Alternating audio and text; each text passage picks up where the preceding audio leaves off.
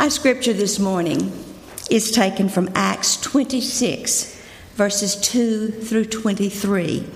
It's the NIV, the book in front of you, where we have our Connect cards that you can fill out.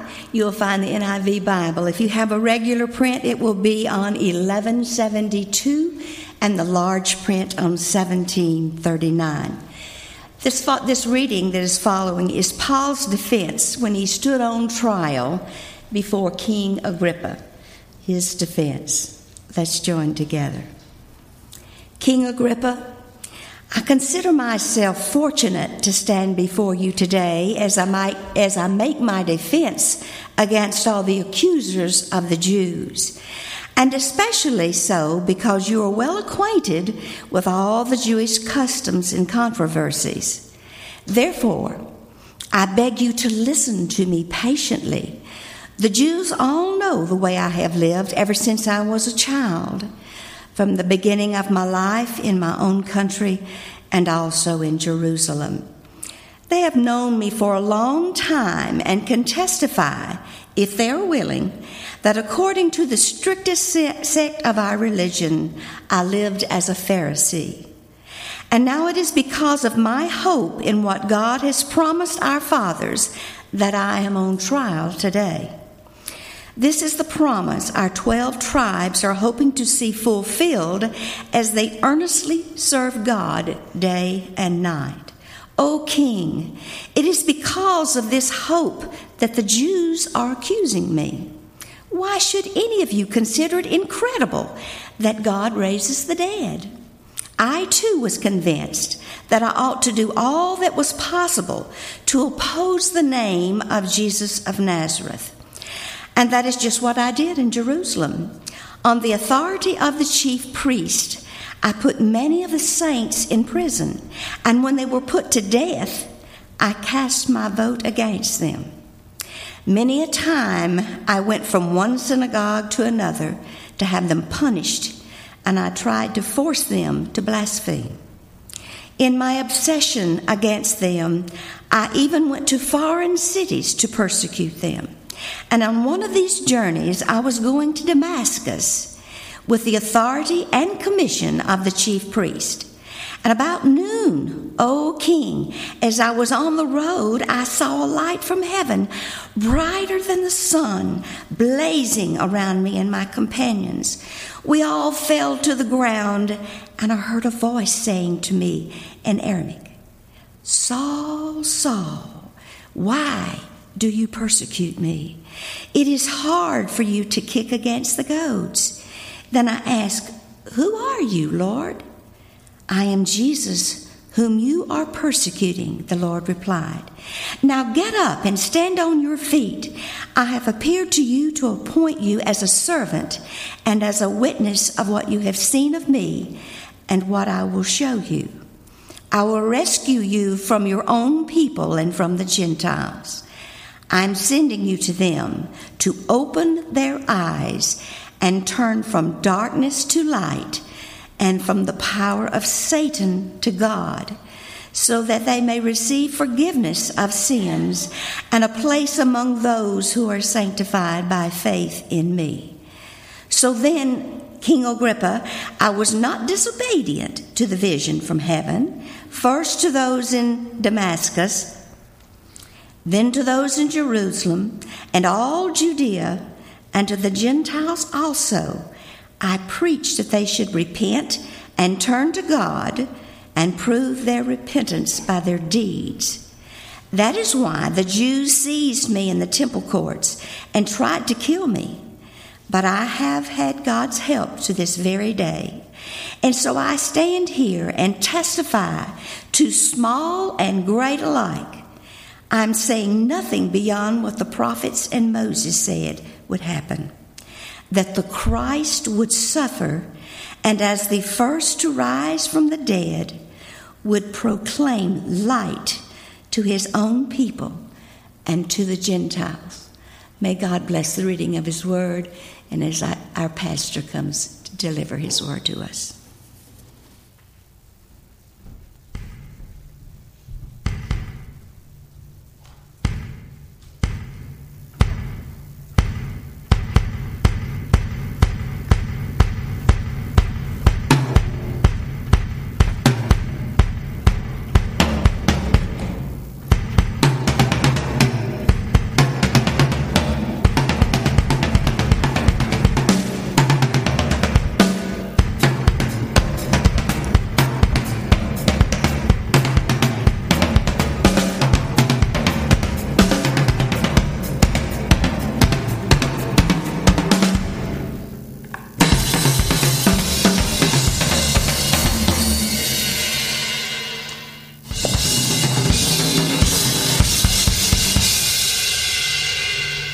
case you didn't get your coffee this morning, you should be good to go now.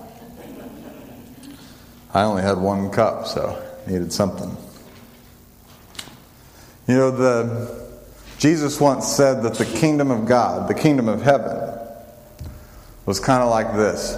And he said a man was out in the field and he found a treasure, an incredible treasure hidden there.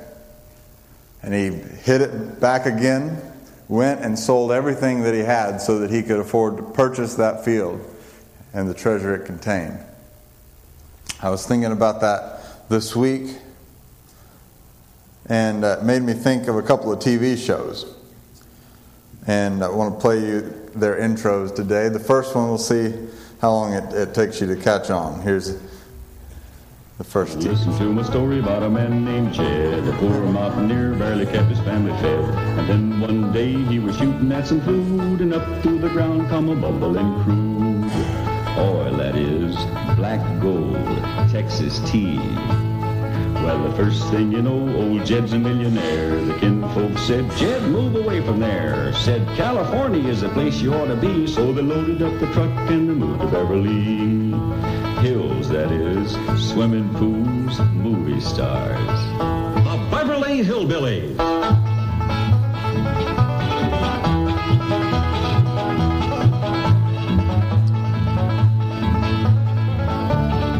Now, some of you know all the words by heart, don't you? Pretty sure I heard some people singing along, even had the speaking part down, you know. In this case, the guy literally found a treasure in his field, right? Lucky for him, he already owned it. But it changed everything for him.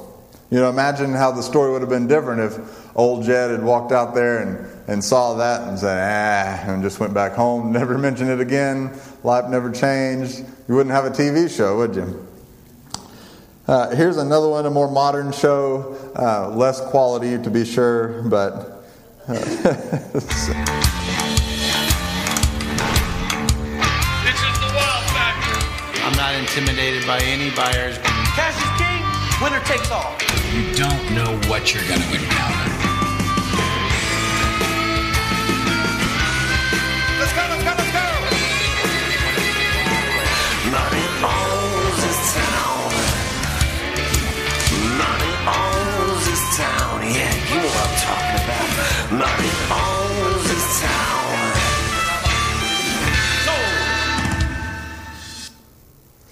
Storage Wars. How many of you have seen that? Wow. Whew.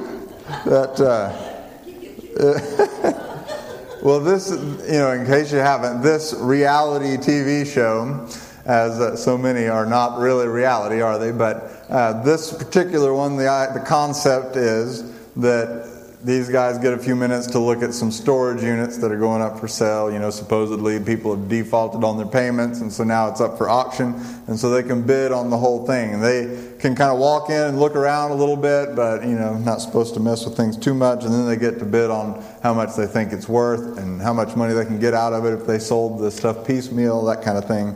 And so that's kind of the premise. And I was thinking, in line with Jesus' story, believe it or not, we're going to try to make a connection here between Storage Wars and Jesus. But if you were on that show and you walked into a storage unit and you happened to see something in there that you happen to have specific knowledge about, and you knew that item was worth more than anything you possessed, all of it combined, well then, what wouldn't you get rid of trying to buy that thing, right?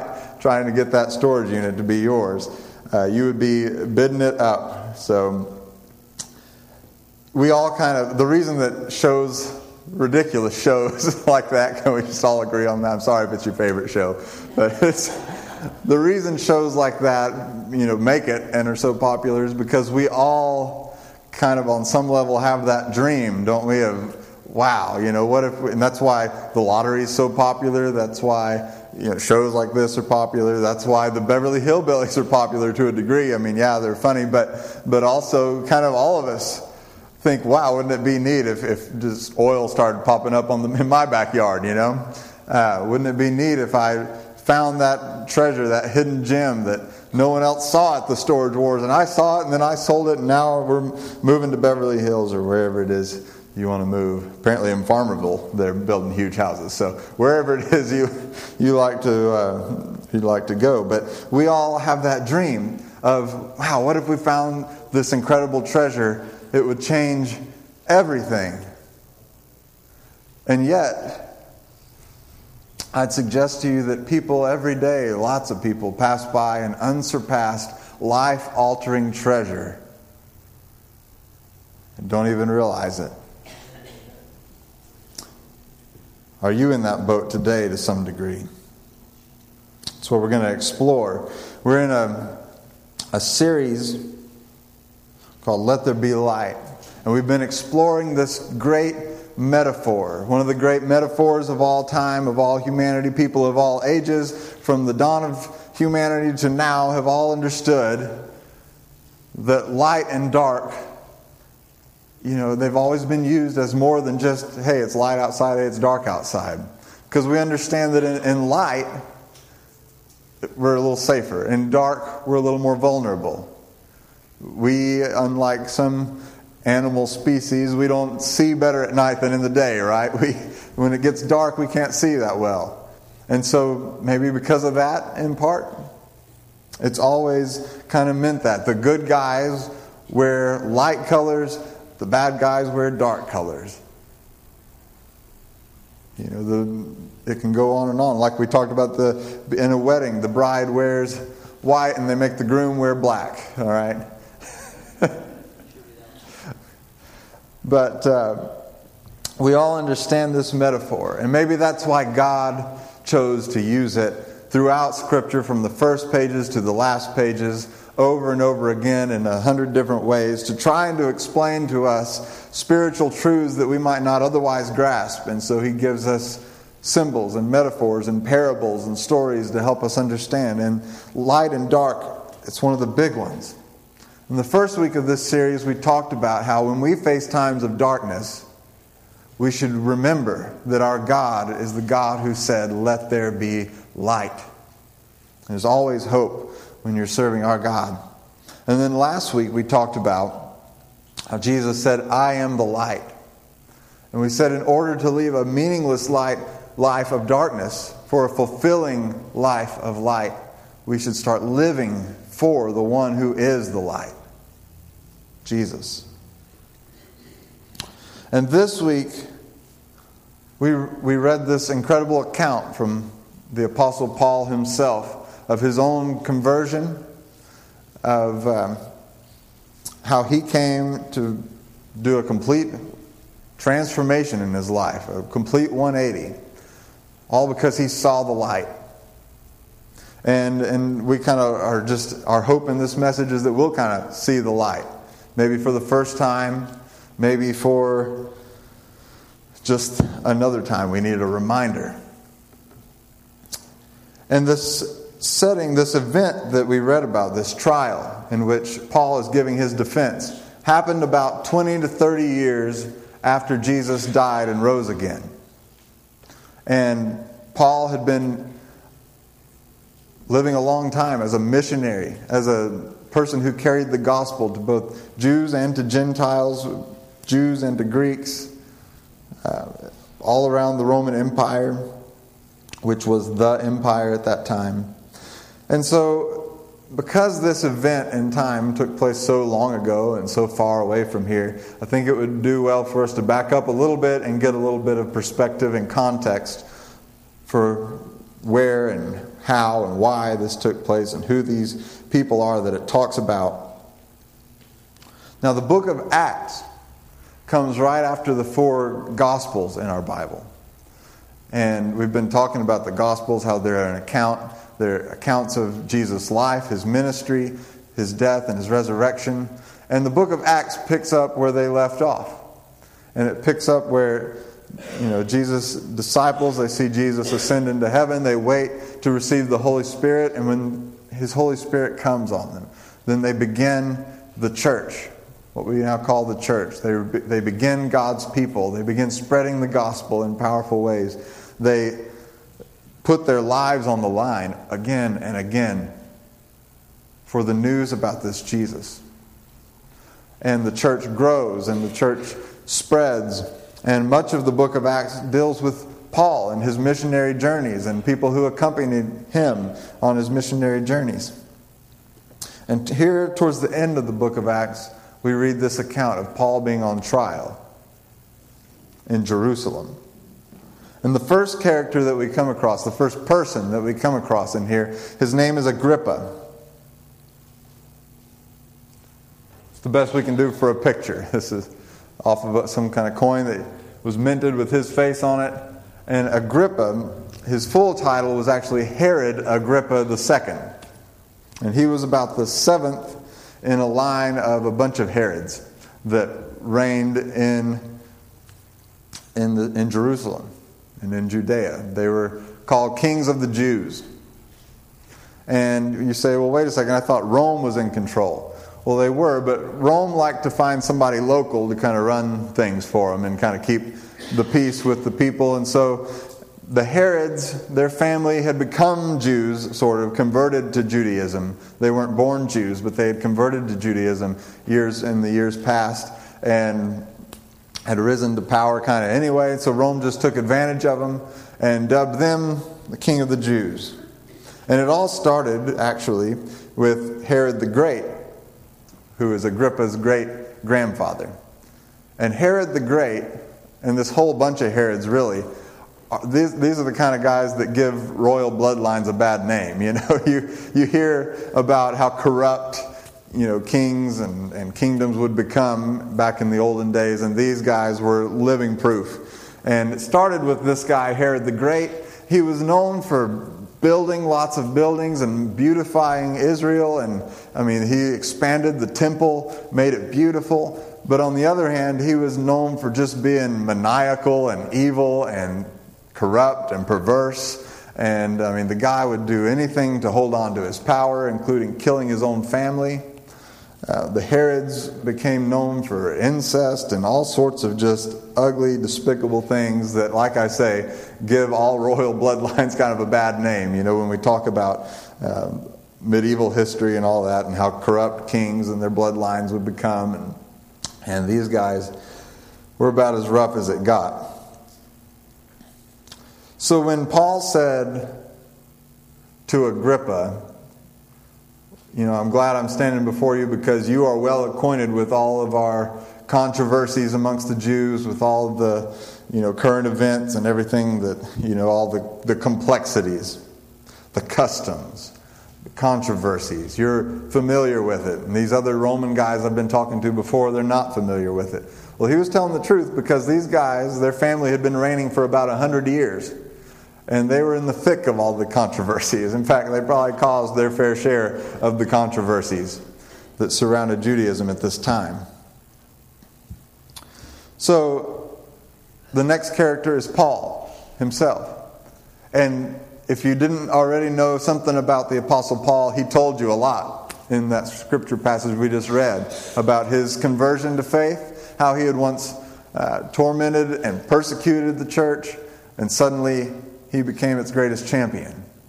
And he shared why that happened. Something else, just background information that perhaps would serve us well to know today about Paul, is that he was born in Tarsus. That may not mean much to us today, but Tarsus is located in modern-day Turkey.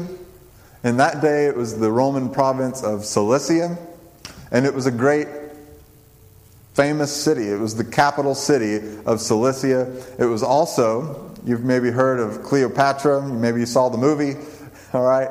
Well, Mark Antony and Cleopatra first met in Tarsus, probably about 30 years or so before Paul was born.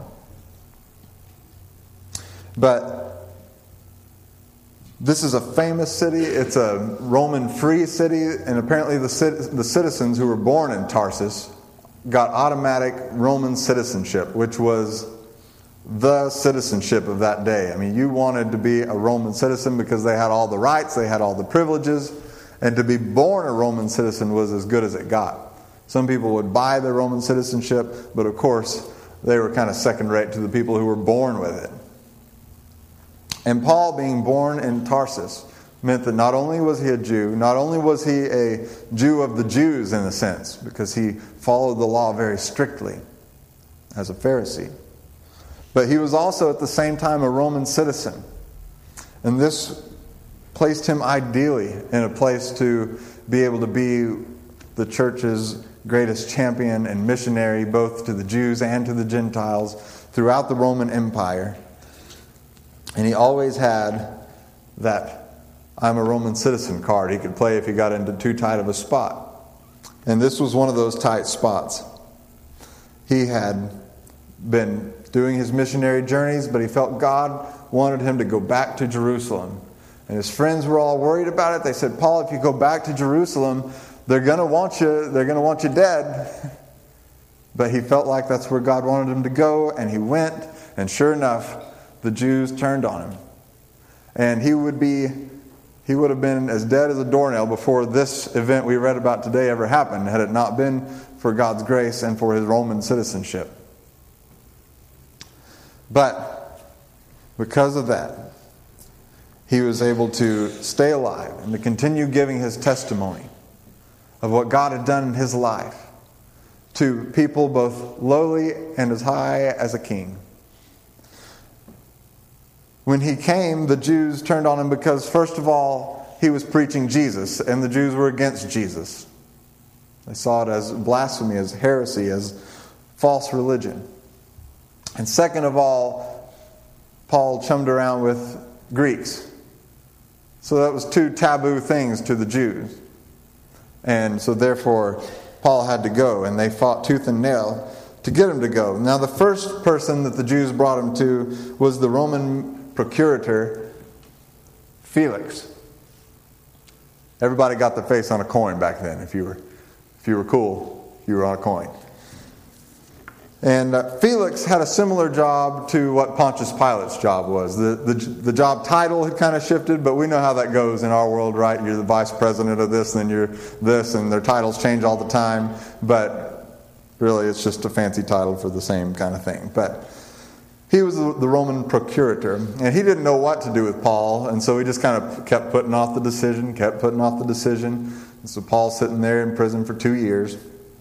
And then Felix was succeeded by Festus.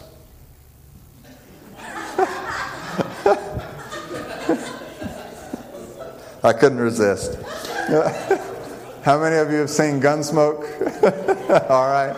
So, wrong Festus, but this was pretty funny. So,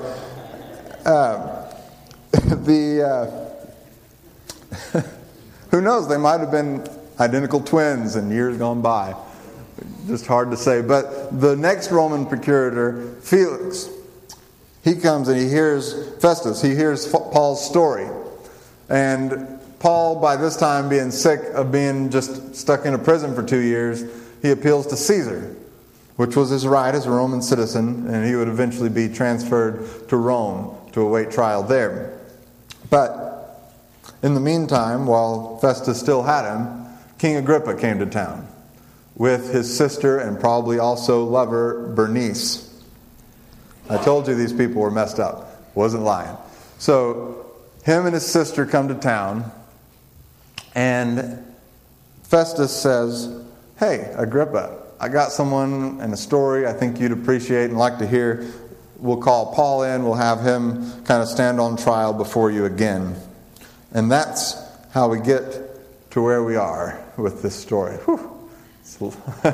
It's a lot of background information. Thanks for sticking with me. But I want you to realize that we're talking about real flesh and blood people in a real situation, in a real trial. That we're talking about real corruption and real injustice, real controversies. And we're talking about a real man in Paul standing before a real king, Agrippa, putting his life on the line for a real Jesus who really died and really rose again. Otherwise, why in the world would all these guys be putting their life on the line like this? You got to realize this is just 20 to 30 years after Jesus died and rose again. Eyewitnesses to it are still alive and well. Paul's not just making this stuff up, he's telling his story. and he's on trial. And in this trial, he says, gives Agrippa some background, and then he tells him, how he changed so dramatically, how he saw the light. He says in verse 13 of what we read, that about noon, O king, as I was on the road, I saw a light from heaven, brighter than the sun, blazing around me and my companions, and we all fell to the ground. It was so bright.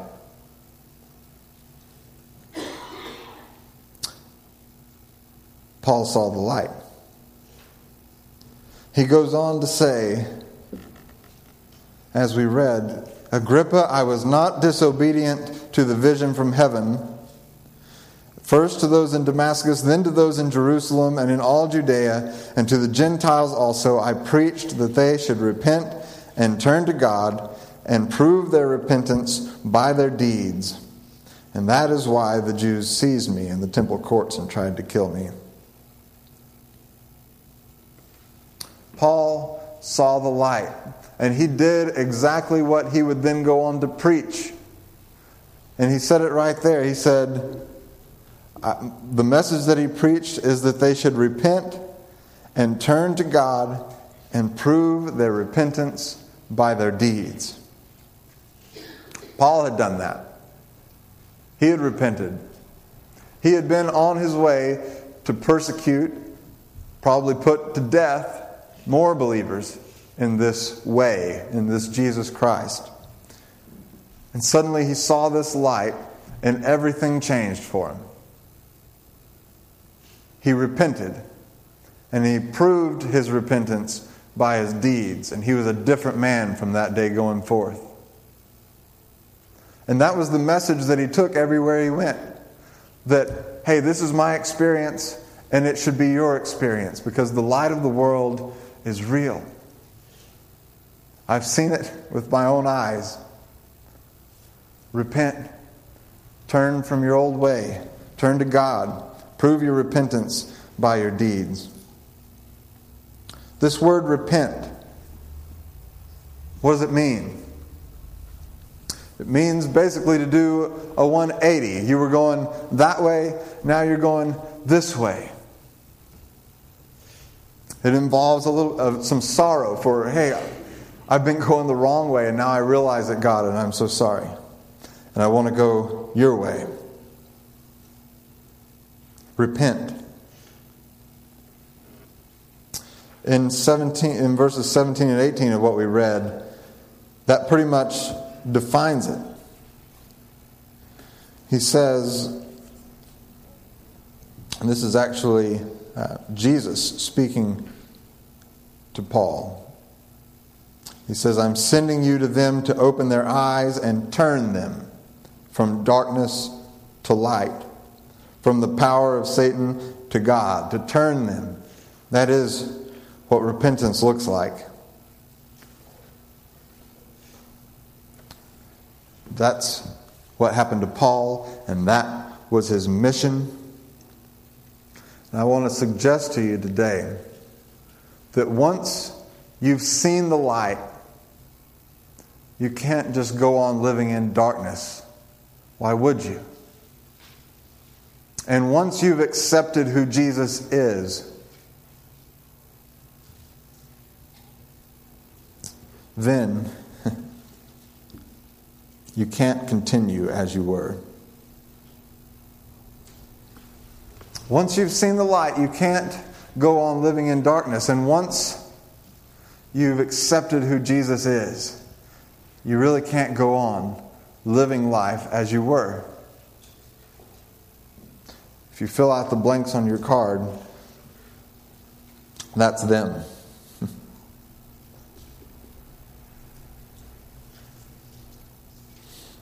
Such is the nature of a true faith encounter with Christ. It leaves you changed completely. And I want to suggest to you that Jesus, the light of the world, is still just as bright as he ever was. And when you accept who He is, it has to change everything. Has He changed everything for you? Where do you find yourself today? Do you find yourself in need of repentance? Do you need to repent? To turn from darkness to light? From the power of Satan to God? Or have you repented before, but it's time to do it again? Because somewhere or another you got off track.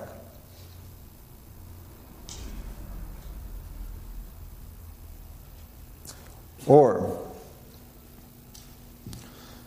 do you need today, maybe perhaps you've repented recently or in some time past, but it's time now to prove your repentance with your deeds, as Paul said it. Because talk is cheap, isn't it? We can say that we've repented, but until we prove it with our deeds, it doesn't look very genuine. So perhaps that's why Paul worded it that way. He didn't just leave it at repent, but he said, and prove their repentance with their deeds. Now, deeds aren't what saves us, even though that's really a popular notion in our world today, right? Good people go to heaven, bad people go to hell. I think that's probably the common consensus in our culture. And, if when they die, most people have warm fuzzies about who they were, then they were a good person. And if most people think, oh, that's scumbag, then they're probably in trouble, And it's deeds based. But Scripture teaches that true salvation, being saved, your eternal destination is determined not by your deeds, but by your faith. And where do you put your faith? And do you put your faith in this man, this God-man, Jesus Christ? Or are you still trying to live your life for yourself? And if you put your faith in Jesus Christ, then prove it by how you live your life. Another question I'd have for you is, have you been baptized? If you've turned from your old way of life to God, then the next step is, indisputably, baptism. It's more than just a religious rite or something that the church does for kicks or take a bath. It's so much more than that. It's something that Jesus Himself initiated and the church has done from its earliest days. It's significant in the life of the believer because of what it represents. That we are buried with Christ in His death. And in that death we die to our old selves and to our old way of living. And when we're raised up out of the water, we are raised into newness of life. His way of life. It's the ultimate act of repentance, baptism. Where we declare openly, publicly, that we're dead to our old way. We've turned to His way. If you've never been baptized, if you've just repented, or realizing now that, man, it's time to start proving my deeds by how I'm living, and you want to be baptized, talk to me today. Don't wait around until you forget about it. Let's do it. Now, why does God insist on this repentance thing? Why does He insist that we have to change? Why can't we just go on living our life the way that we had? I think a lot of us just assume that God is kind of the policeman in the sky, right? The moral police. And He just gets kicks by making us jump through all these hoops. I believe that God's way is there because He knows the best way for us to live. And His way is more than just a set of rules. It's the set of rules in which our life can be most fulfilled. But if you doubt God's motives, look at what Jesus himself said to Paul. When he said that I'm going to send you, Paul, to turn them from darkness to light and from the power of Satan to God, so that here's what he says, why? So that they may receive forgiveness of sins and a place amongst those who are sanctified by faith in me. In short, so that they can be forgiven and be restored to a right relationship with their Creator. It's not so I can be happy, though God is happy, when we choose to live His way and put our faith in Him. But His desire is for all people to come to a right relationship with Him, to find forgiveness in Him and in the sacrifice that He Himself paid on our behalf.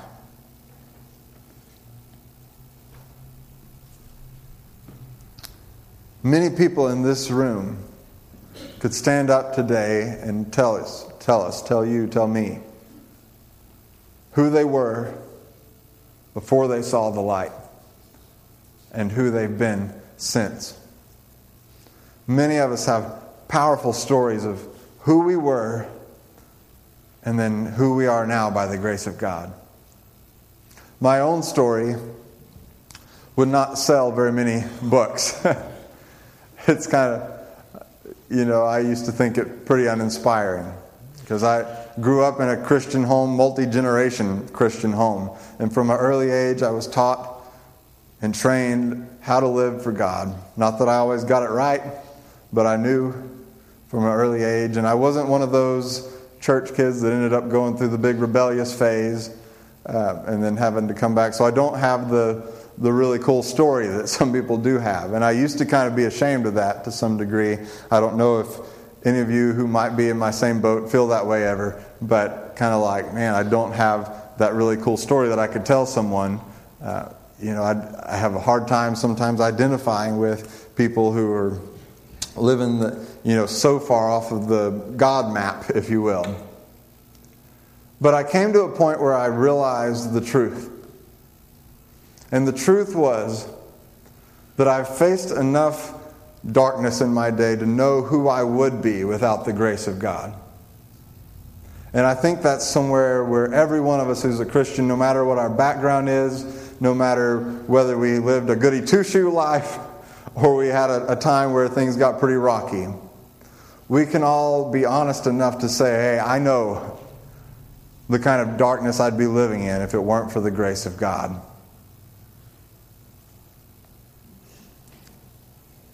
I was thinking of a story that I heard, a fictional story, of a woman who inherited a brooch.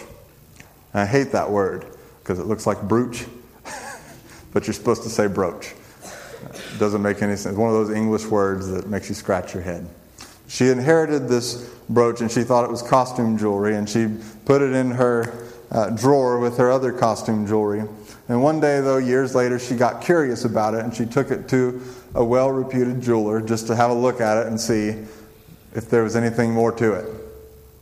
And she takes it to him, and he takes it and he sticks the little jeweler's glass in his eye, and he's examining it, and his hands begin to tremble.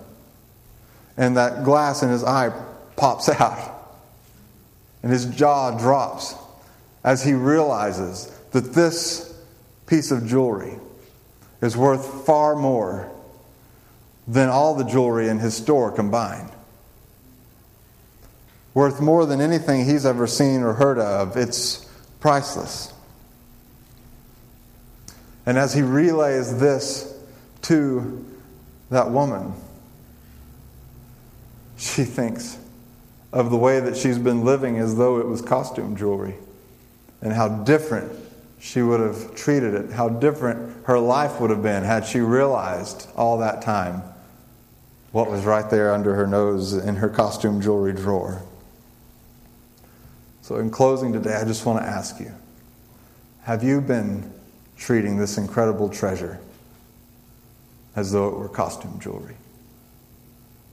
Have you been treating the light of the world as if it was just another light? My prayer today is that you would see Him for who He is. And that once you see the light, you won't be able to stay in the dark. And that once you've accepted who Jesus is, you won't be able to stay as you were. Let's pray together. God, if you're working on somebody's heart today, I pray you keep working even as we sing here in a minute. If someone needs to get right with you, God, I pray that you'd keep knocking on their door, the door of their heart. Help them to know you're right there listening, right there waiting for them to come to you and just say, God, forgive me for living life my way. I want to live life your way. I accept who you are, Jesus, the Son of God, the Savior of the world, and I want you to be my Savior. God, I've seen the light, and I want to be a different man, a different woman, a different teenager. We pray it in the name of our Savior, Jesus Christ. Amen.